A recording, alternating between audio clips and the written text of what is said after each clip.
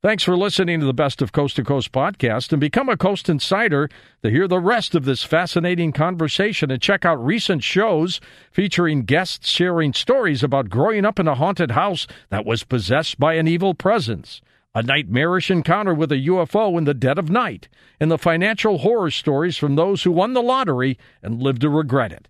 Head on over to coasttocoastam.com and sign up for Coast Insider to hear these programs and many more truly thought-provoking shows from coast to coast.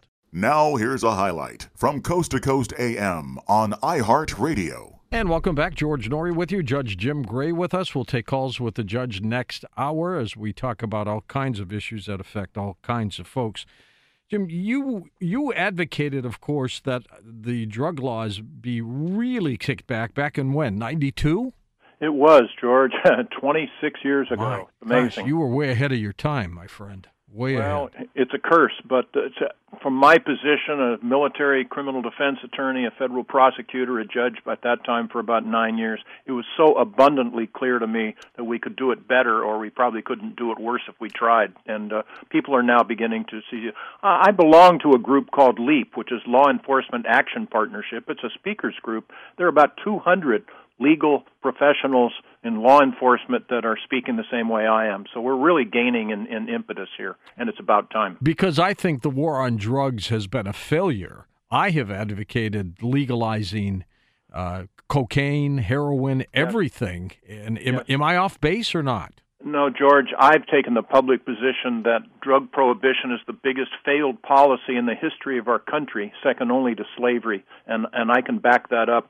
Any listener can call in and present something near and dear to their heart, and I will show them how it's made worse because of drug prohibition. It's just amazingly failed policy.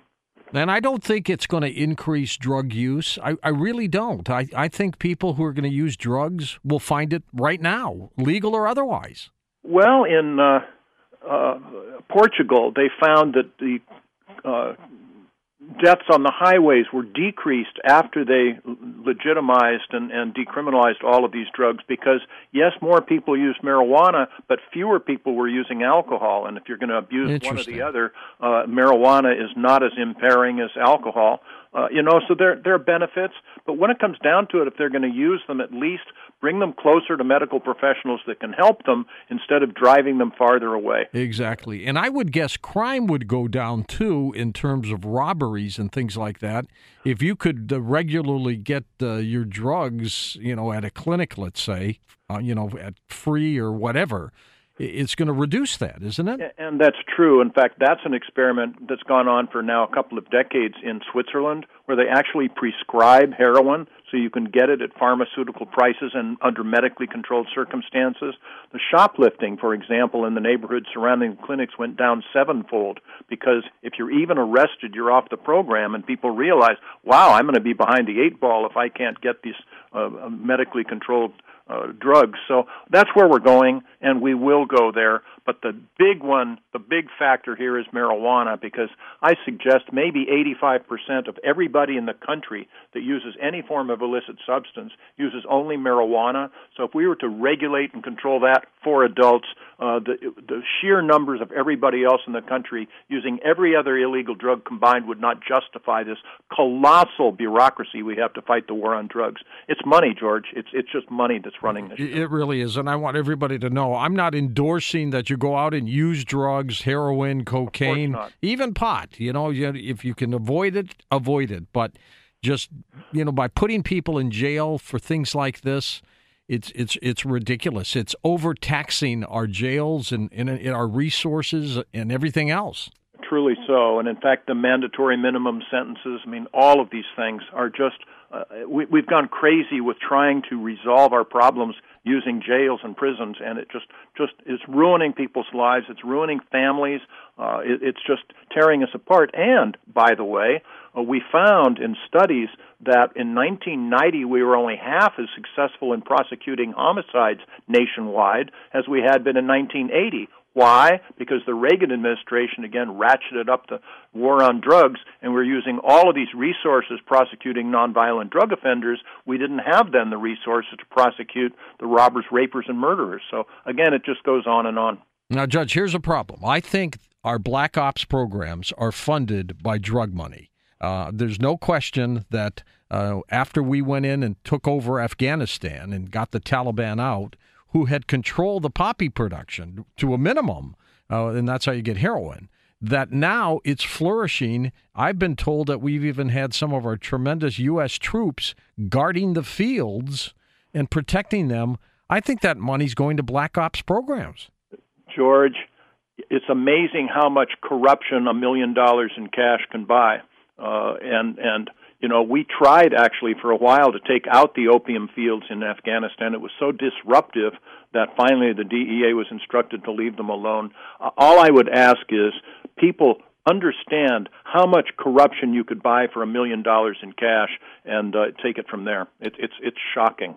What else is on your bucket list these days? Well, I'm involved with trying to reform our bail system, and that's something a little more esoteric that people really don't understand. But bail is meant to do two things. It's meant to keep people to come to trial, and it's also meant to try to keep people from being harmful to others during the interim, if they're going to threaten witnesses or the rest. But I hope everyone listening here would agree with me that it's simply flat out wrong to punish somebody before they've been convicted of an offense. And today we have in so many jurisdictions, most states, we just have a bail schedule. So if you're charged with an assault and battery or something, they'll look at the schedule, they'll figure out whether you have any prior convictions, and they'll come up with a formula saying, okay, we're going to put $7,500 in bail on you, which means that you're going to have to come up with $750, 10%, in order to be released before trial. Most people cannot afford that. About 60% of everybody in jail in Orange County, where I'm from, Los Angeles, where I think you're from, are there without having been convicted yet. And most of them are there because they just don't have access to money.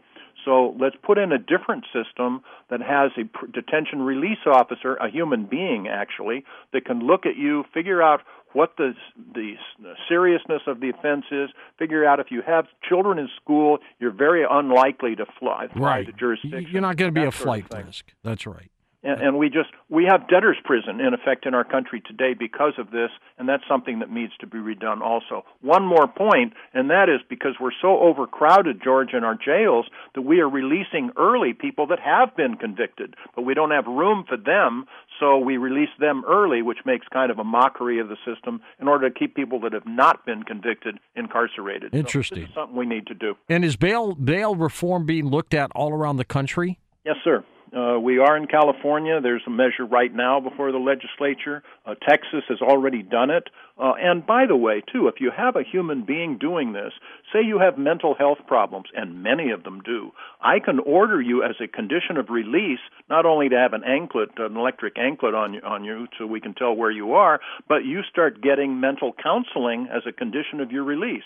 Or if you have drug problems, you can get drug counseling, that sort of thing, anger management. So we can start addressing the fundamental problems instead of just warehousing people. Listen to more Coast to Coast AM every weeknight at 1 a.m. Eastern, and go to coasttocoastam.com for more.